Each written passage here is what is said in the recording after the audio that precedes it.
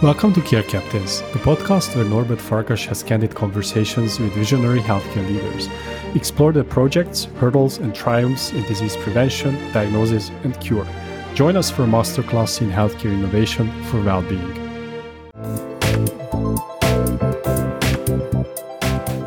Welcome to the next episode of Care Captains. Today I'm delighted to welcome Tobias Bittner as our guest, an outstanding individual who has transitioned from aspiring astronaut to making radical contributions in Alzheimer's research. We will explore his journey, the challenges of biomarker and drug development, and his relentless motivation. Tobias also shares insights into blood-based biomarkers, his impact on patient well-being, the challenges he faced in test development, and the power of collaboration. Join us as we uncover the inspiring story of Tobias and gain valuable advice for aspiring scientists in the healthcare industry. Tobias, welcome to Care Captains. It's a pleasure to have you here in the show. How are you today, Tobias? I'm good. Thanks for having me, Norbert, and thanks for thinking of me with your project here. You know, when I was thinking about you, you always come to my mind two words, one astronaut and the second one Alzheimer. So maybe let's start with the first one. I think you almost became an astronaut. So can you tell me more about the story what was this journey before joining the healthcare industry? Was the ambition to become an astronaut, and this is deeply rooted in my years when I was 6 or 7 or 8 years old. This was what I always wanted to be. And I maybe pursued it a little further than most people who have that childhood dream. I also went to the International Space University in Strasbourg, which is a 1-year master's course where they teach you everything about space, so space business, how to design satellites, calculate trajectories, also space law. And it was a very cool time that I spent there after studying biology in Munich. And then in 2008, the European Space Agency was looking for new astronauts, and I was very eager to apply, did so, and then came into, I think, the second or third round. I was amongst the last 192, and then they did a psychological exam, and that was the stage when I then didn't progress further. And which, was quite a painful but very interesting experience. And then, interestingly, also 2 years ago, I think in 2021, the European Space Agency looked again for another group of new astronauts. I applied again, came to the same stage, failed at the same stage again. So, which now gives me closure because apparently I have come to the conclusion, same as ESA, that I'm apparently not astronaut material. So that's the whole story behind that. You have another big ambition, which is, I think, almost as big as going to the moon, transforming Alzheimer's. So how did you choose this calling, so to say? How did you get to the industry? Well, I always wanted to work in the healthcare system or doing something good for people. And I think the transformative experience that I had or still remember is when my aunt died of breast cancer when I was about 13 or 14. She also had 2 little kids, and the pain that this inflicted on the whole family, I think was a very powerful experience to me. So I wanted to do something about healthcare. And the other thing is also my dad, sometimes dad have these very deep and insightful conversations with their sons or children. And I had this about 16 or 17, and where I actually didn't know how exactly to enter professional life or also what to study at university. And then he gave me one really, I think, good piece of advice. And that was, there's so many major problems in the world, Tobias. Just pick one and, give you everything and try to help fixing it. And that was really the other component, I wanted to do something about healthcare and then pick one problem and focus. I went to university. I was looking for PhD positions in the field of biology. And the one that fascinated me a lot was a new technology, which is called in vivo microscopy, where you can image with a laser into the brain tissue of living animals, in this case, mice. So you implant a window into the skull of the mice, and then you can basically watch neurons and the synapses in this brain tissue, as well as in the Alzheimer case, the amyloid plaques, and you can all visualize this and follow the living mouse over a course of 2 years while the mouse gets an artificial form of Alzheimer's disease. And I was so fascinated by this technology that you could look into the brain of a mouse and understand how neurons work and also how pathologies make neurons and synapses disappear. that I wanted to do this PhD. And the initial project was actually not about Alzheimer's disease, but it was about prion disease, because I did this at the Research Center for Prion Diseases in Munich, which was mad cow disease. The German government invested a lot of money into research along those lines in case there were more cases to come along, which then thankfully did not happen. And then the center tried to move to some new research territory. And the next best thing was Alzheimer's disease with the big unmet need. So this is really how I got into Alzheimer's disease. And then I did 5 years of PhD, which I absolutely loved. It was hardcore science with a really cool group of people. Cutting edge technology, also published well. And then I wanted to leave academia because I already had a little daughter and I always wanted to have a little bit more job security compared to an academic career where, if you're lucky, you become a professor, but not that many people will become professors at the end of the day. So I was looking for positions in the healthcare industry and applied for several open positions. Some of them in the diagnostic arena, but also some in pharma. And the one that I got after about a year, because there's so many PhD students coming out of university. And the position that I was offered from Roche was Roche Diagnostics to develop immunoassays to detect amyloid pathology in the brain of Alzheimer patients. So I could extend my experiences from PhD days and move them into the diagnostic industry, which I was super grateful for. And if I'm not mistaken, you used to work on several biomarkers in the Alzheimer field. What makes it difficult to develop these biomarkers? Alzheimer's is comprised of two main hallmark pathologies in the brain. And this definition comes really from Alois Alzheimer from, more than 100 and nearly 20 years ago. And it is aggregates of amyloid, which is clumped together in the brain. And then you have within neurons, you have tau pathology, which is another protein that also aggregates. And both of these proteins are very prone to aggregate in Alzheimer's disease. And aggregation means that these proteins, they like to stick to each other and they also stick to other surfaces. And so it's very difficult to handle these types of proteins also in the laboratory. So for example, if you have a test tube and you have body fluid in it, can be blood or cerebrospinal fluid, which is the liquid that surrounds your brain. And if you just put your pipette in it to extract some of the volume, these proteins, especially A-beta-42, it sticks heavily to your pipette tip and to the inside of this tube. And so it's really difficult to handle types of proteins in the lab. So this was, I think, the main challenge that we were facing and are still facing today. Are there any new biomarkers besides A-beta, p-tau, and t-tau, which are in development, which are also showing good promise and maybe leading to the most important question? How does that help developing medications and treating Alzheimer's disease? We are fortunate that over the last 20 years, there have been really big advances in the field of biomarkers in neurological or specifically neurodegenerative diseases. For Alzheimer's specifically, most still revolves around the amyloid and the tau biomarkers. There are some other proteins, neurogranin, which is a part of the synapses. So when they degenerate in neurodegenerative diseases, neurogranin is released also in some of the body fluids and can be measured as an indicator of synaptic loss.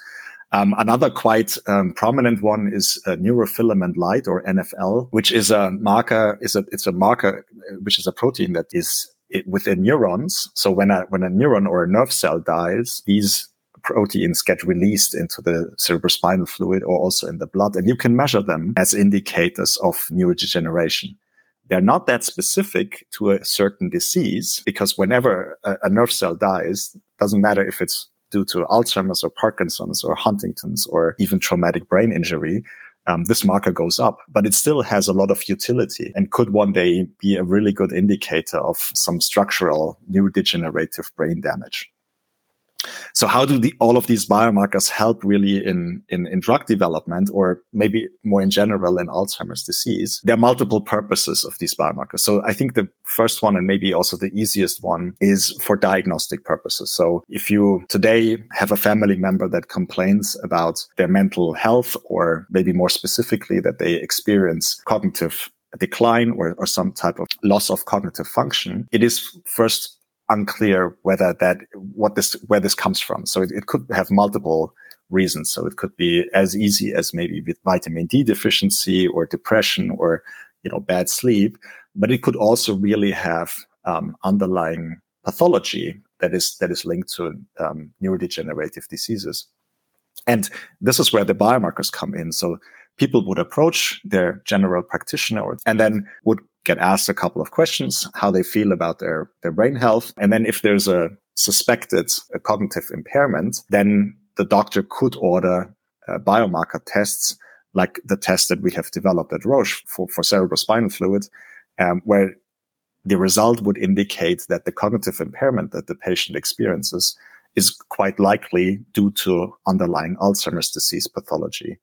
And then the physician could, send the patient to the specialist for more clarifications around this. And eventually these tests or these biomarkers would help in an Alzheimer diagnosis for that particular patient, and then with subsequent treatments if they are available.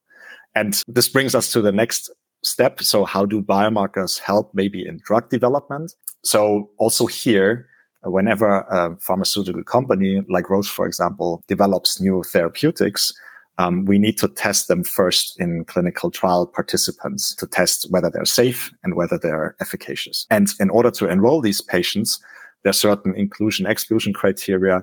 And one mandatory one these days is really that we make sure that the patients we include in these trials do really have Alzheimer's pathology, and that can be tested, for example, with these cerebrospinal fluid biomarkers that we have now developed. And only if they are positive, they are allowed to be in our trials. And then at the same time, we can also test how these biomarkers are modulated by the presence of the new therapeutic substance. So in the case of amyloid, we expect these amyloid species to be changed after we give a drug against these amyloid species as the main drug target. Very interesting. Recently, there has been many programs aiming to develop novel disease-modifying treatments in Alzheimer's. Many of them failed. I think recently one has been approved in the US. Why do you think it's so challenging to come up with a novel treatment or with the first treatment in Alzheimer's? Yeah, I think it's a multitude of factors. I think first and foremost, the brain is still the part of the body that is least understood, I would argue. It's just also very difficult to study it because there aren't that many good model organisms that you could transfer learnings directly to humans.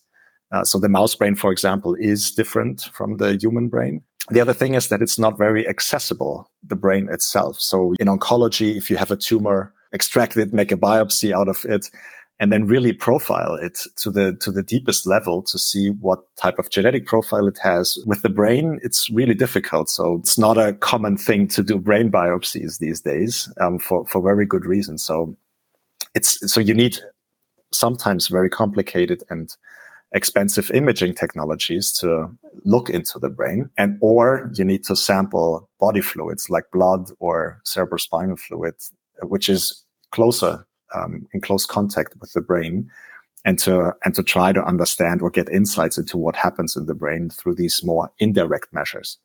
And I think these two things make it really, really hard to study brain diseases in general. Now, another thing is also, if you want to treat brain diseases, the brain has a very fascinating mechanism to shield itself from toxins and substances that should not get in contact with the brain, which is called the blood-brain barrier. And so if we try to bring substances like a large therapeutic antibody into the brain of Alzheimer's disease patients, for example, we inject these substances into the bloodstream usually, or under the skin, so intravenous or subcutaneous injections. But then only a fraction of these molecules actually reach the brain itself, because the blood-brain barrier makes sure that most of these antibodies don't reach the brain because they could be harmful to the brain. So it's part of the protective mechanism of the brain. And so it's also quite challenging to apply the medicines or new therapeutics to the origin of the disease, which in this case is the brain. So this is another big challenge. And then I think maybe the third big challenge is that Alzheimer's disease progresses incredibly slowly. It's quite consistent, but it progresses very, very slowly, sometimes over decades, from the buildup of these first amyloid plaques in the brain to the onset of symptoms to full cognitive and functional impairment, and eventually also the death of the patient. And this makes it quite difficult, or at least it makes it very time consuming to study it and also to run clinical trials in patients that have Alzheimer's disease or are developing Alzheimer's disease. Because in order to see a therapeutic effect, these patients need to decline to some degree so that you can actually show a beneficial effect of the treatment. And usually Alzheimer's disease studies are at least 18 months long, sometimes even longer, up to 2 years, or even longer than 2 years, depending which disease stage these patients are in, which means that you have to, a standard Alzheimer's disease study today in a phase 2 or phase 3 setting, with recruitment, study duration up until readout, usually takes, I think, an average of 4 to 5 years. And so the field is learning in these increments of 4 to 5 years, from study to study to study. And that makes it really, really time consuming to study this disease. And the progress in the scientific field is really slowed down by the need for these very long studies.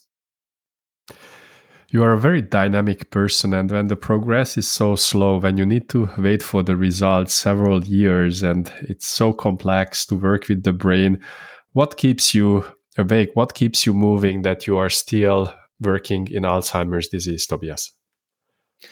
Yeah, it's true. I mean, it's not for people that want to see results quickly and iterate on them in a fast pace. And I'm very impatient, have always been.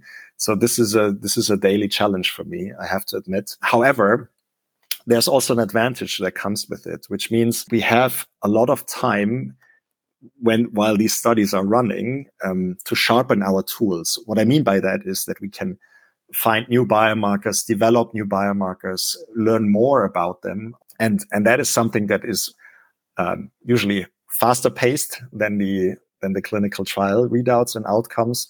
And that is also very interesting science and will eventually also hopefully help not only our clinical studies, but also eventually patients. Speaking of sharpening the toolbox, learning about new solutions, digital biomarkers popped up in the last couple of years, which use behavioral data. They use various wearables, portable devices, and try to give you some kind of diagnosis of Alzheimer's. What's your take on these novel biomarkers, Tobias? Yeah, this is a great question and, very top of mind at the moment in the field. I have to admit that I'm not a hardcore expert in the field of digital biomarkers, but I'm obviously aware of what's happening in the field. I think they come with a lot of promise, meaning that these are all indirect, but interesting ways of how you can generate a lot of data to profile these patients. And what is quite interesting about digital biomarkers by themselves is that they are minimally invasive. You don't need to implant anything or, put a needle into the body or extract something, but they basically are very elegantly capturing data in daily life. It's also probably pretty cost effective because they're scalable. It could be in your cell phone, in which you carry around with you, or play the games on the cell phone. So I think they're cost effective, minimally invasive, which are two really good features. I think the big question mark at the moment is whether they are also precise enough in whatever they measure can actually detect certain features of the pathology in a specific way. Could a digital biomarker distinguish Alzheimer's disease from, let's say, Parkinson's? This would be one key question. And while there have been promising steps into the right direction, I still think that the field is looking for really, really good examples where the utility of these digital biomarkers has been shown beyond reasonable doubt, specifically in Alzheimer's disease, but also in other diseases. In the near future, we will see the first couple of digital biomarkers that are also approved for a numerous amount of neurodegenerative and neurological diseases. Staying on these novel solutions, technological advancements, you mentioned that the blood-brain barrier is really difficult to overcome. And right now, as I understand, a needle needs to be put into the backbone, and then the cerebral spinal fluid is taken out. And this is what is the sample to be analyzed for the biomarkers. What do you think? When are we going to have blood-based biomarkers? How far they are from the market, which are probably less invasive and then potentially can provide the same results as this very invasive CSF type of test?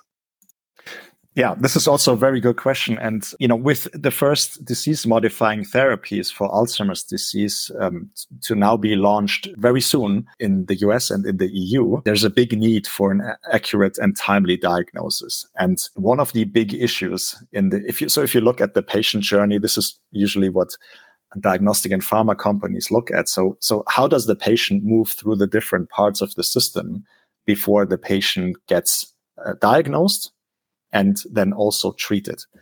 And then even after treatment, there are ways to monitor the treatment effect of the patient.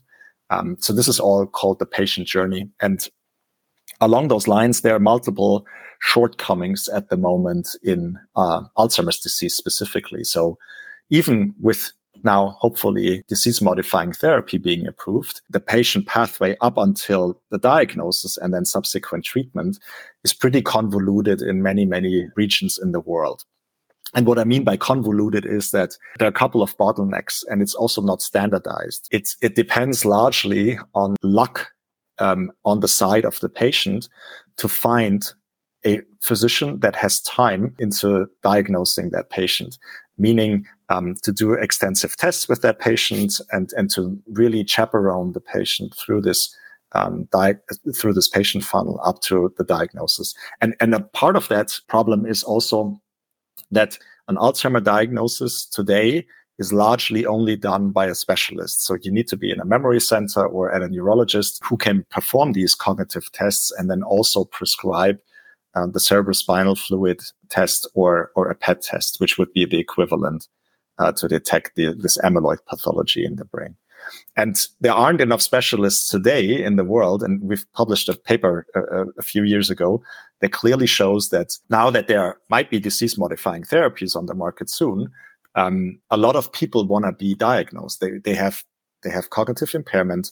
They're worried about their brain health. They will approach the healthcare system and they expect to be diagnosed. But the number of specialists that can make a diagnosis is limited. You can't grow neurologists that quickly. It takes, 20, 25, 30 years to have a neurologist, at the full level of capacity. And so we somehow need to come up with ways of how to reduce the bottleneck of insufficient specialists.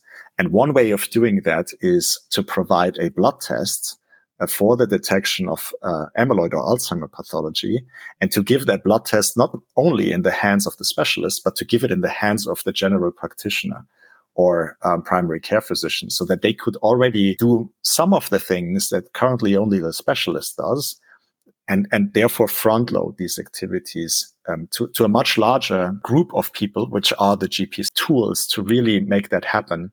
Blood-based biomarkers are extremely promising to help democratize an Alzheimer's diagnosis. The current challenges are blood biomarkers for Alzheimer's were called science fiction, but 5 to 6 years ago, the first data came out that showed that you can measure these amyloid proteins as well as the tau proteins that we today measure in cerebrospinal fluid, that you can detect them as well in the blood, and that they also have value as a biomarker, which means they can indicate whether you have Alzheimer or amyloid pathology in your brain or not. And they can do that not yet to a level that is equivalently high or good compared to the cerebrospinal fluid biomarkers, but we're getting there. It's very promising. A lot of research funding, not only from us, but in general in the field, is going into this. And I'm actually quite convinced that within the next 5 years, we will have fully regulatory approved blood tests for Alzheimer's disease on the market. I understand working in the brain is not easy. Understanding the entire organ is definitely far away. It was a really nice roundup talking about the various biomarkers, digital biomarkers, different tests, and maybe coming back a little bit to your work, your daily job. You started at the laboratory, you worked on several biomarkers, and right now you are working in the drug development program also from the biomarker side.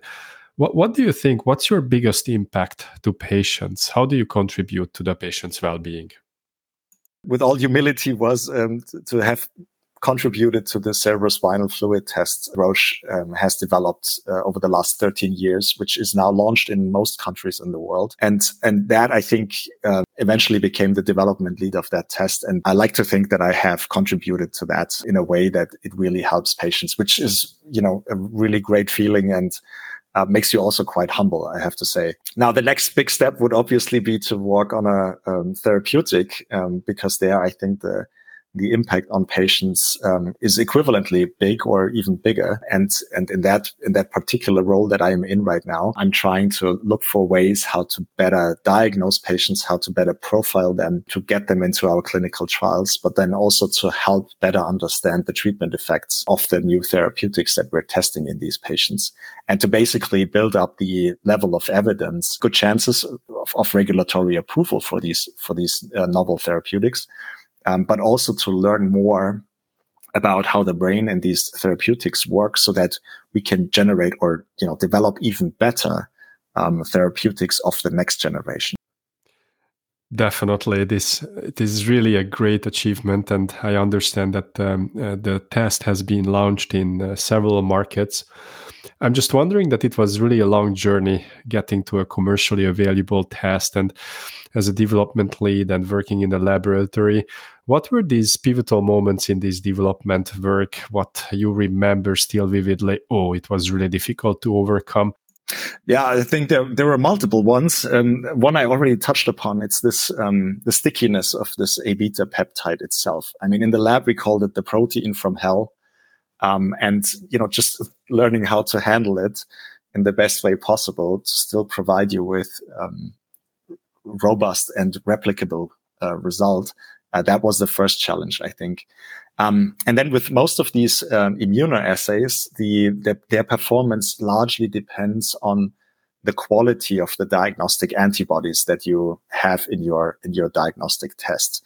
And developing high quality antibodies was the next challenge for this assay. And it took us, for some of these proteins, it took us years and several rounds of antibody development in mice, but also in rabbits, in order to find suitable antibodies that allow the specific Alexis assays at Roche to do their job within only 18 minutes. And then we had another challenge as well, which is so for a diagnostic test to be eventually approved, if there is no such test already on the market by one of your competitors, you need to run a clinical trial, or you have to see how the test really performs in samples from real patients.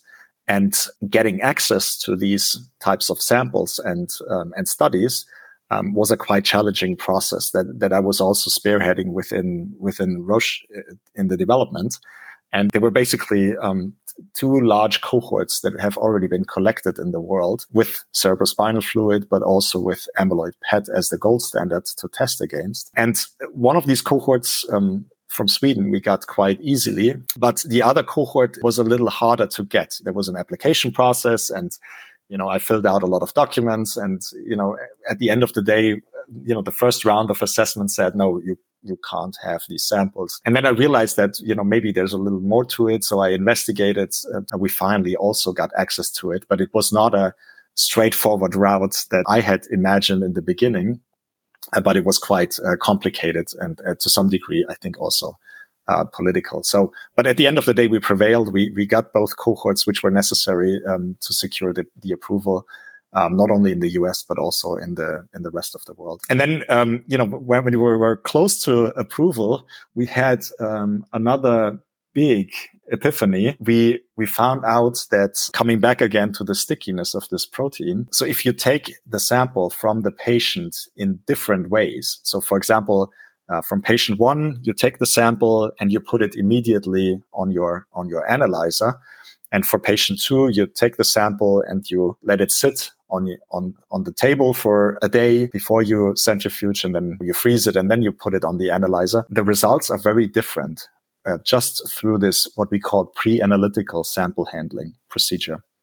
So we had to invest another 2 to 3 years into figuring out what a unified pre-analytical sample handling procedure is that is easy to follow by physicians, easy to follow by the labs, and that will eventually result in robust and reproducible results across different laboratories, across different countries, across different physicians. I like the fact that you started with your core territory, the quality of antibodies, that you use the phrase protein from the hell. I think that's really illustrative. And then we extended to getting access to samples, and then the sample handling procedure was also a challenge to solve. How about the human factor? I'm pretty sure you were not working alone on this program. You needed to have smart scientists work with you, a broader team, maybe from the regulatory department as well. Yeah, I mean, certainly this is an effort with which I think, I mean, hundreds of people have worked on this in, more or less with more or less bandwidth of their time over the last 13 years. So this is a huge team effort. Yeah, I mean, one challenge obviously is if you work in a big company, that your project is just one project amongst many. And a lot of your colleagues whose time and bandwidth you need in order to get your project done also work on other projects. And so the question is, how do you get what you need in the fastest way possible?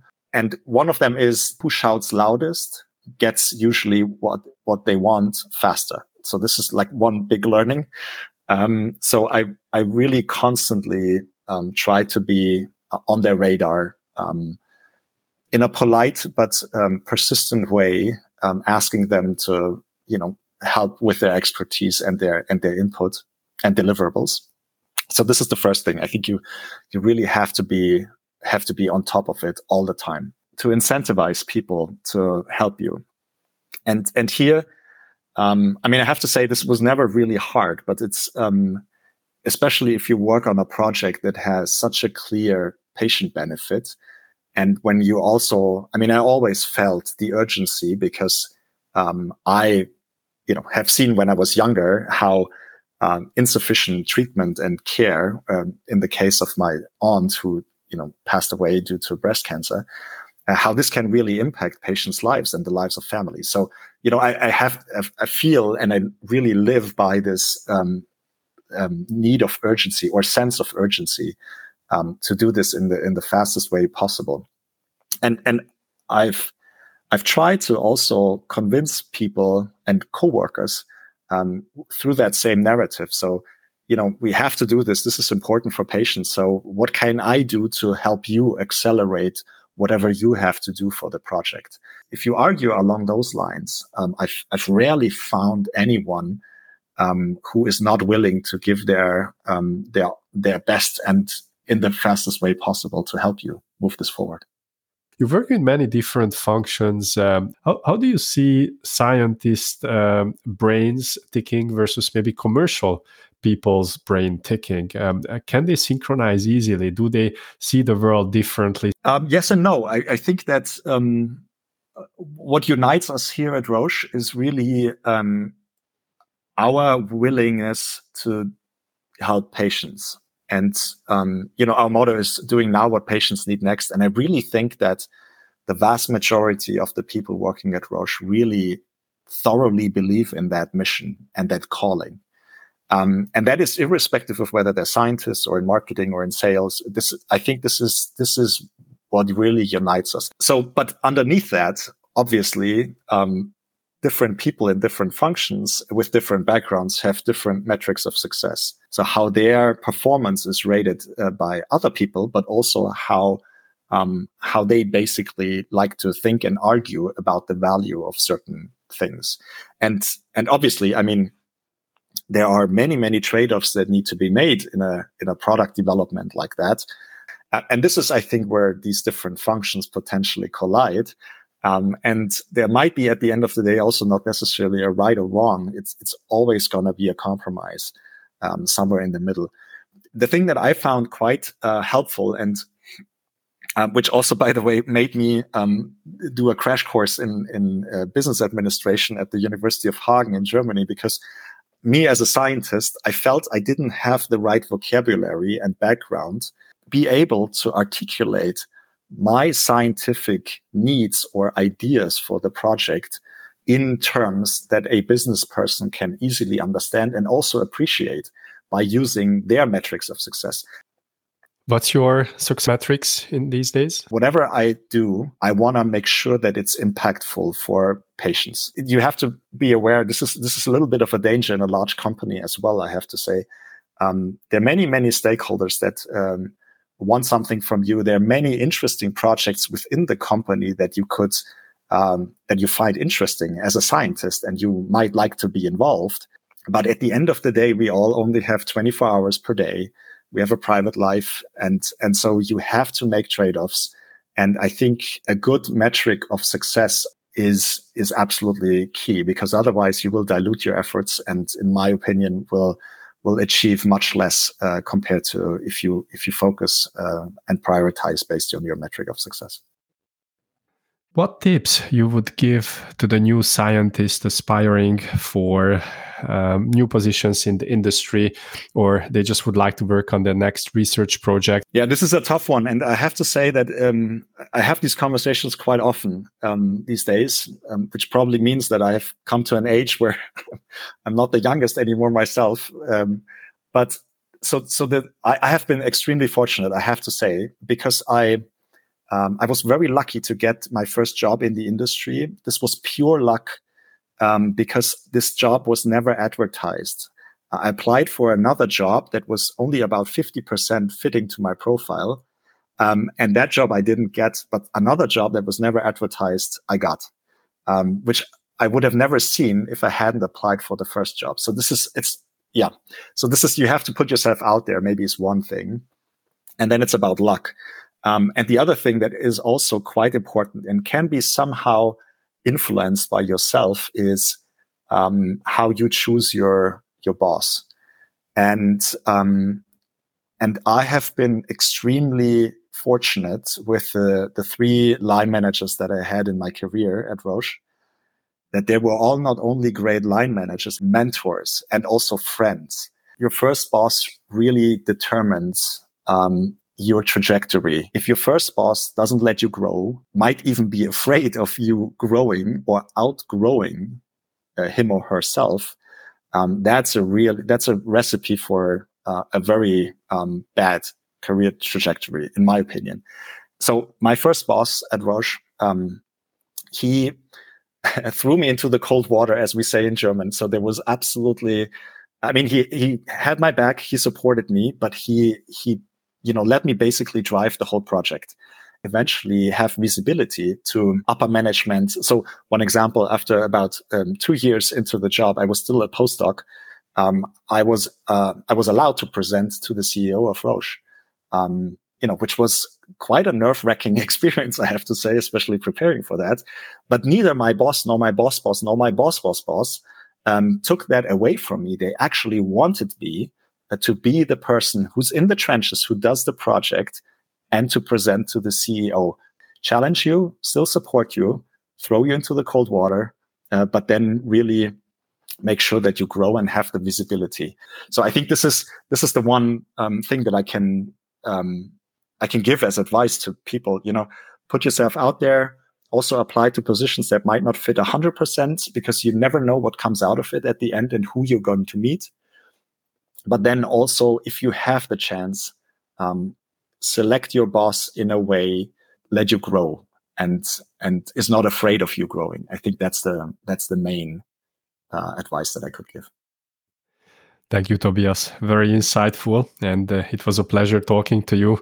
I hope you didn't mind volunteering for the second podcast of Care Captains. Thank you again. I had a lot of fun. Thanks so much, Norbert. This was a pleasure. I hope you have enjoyed another episode of Care Captains. See you next week. you.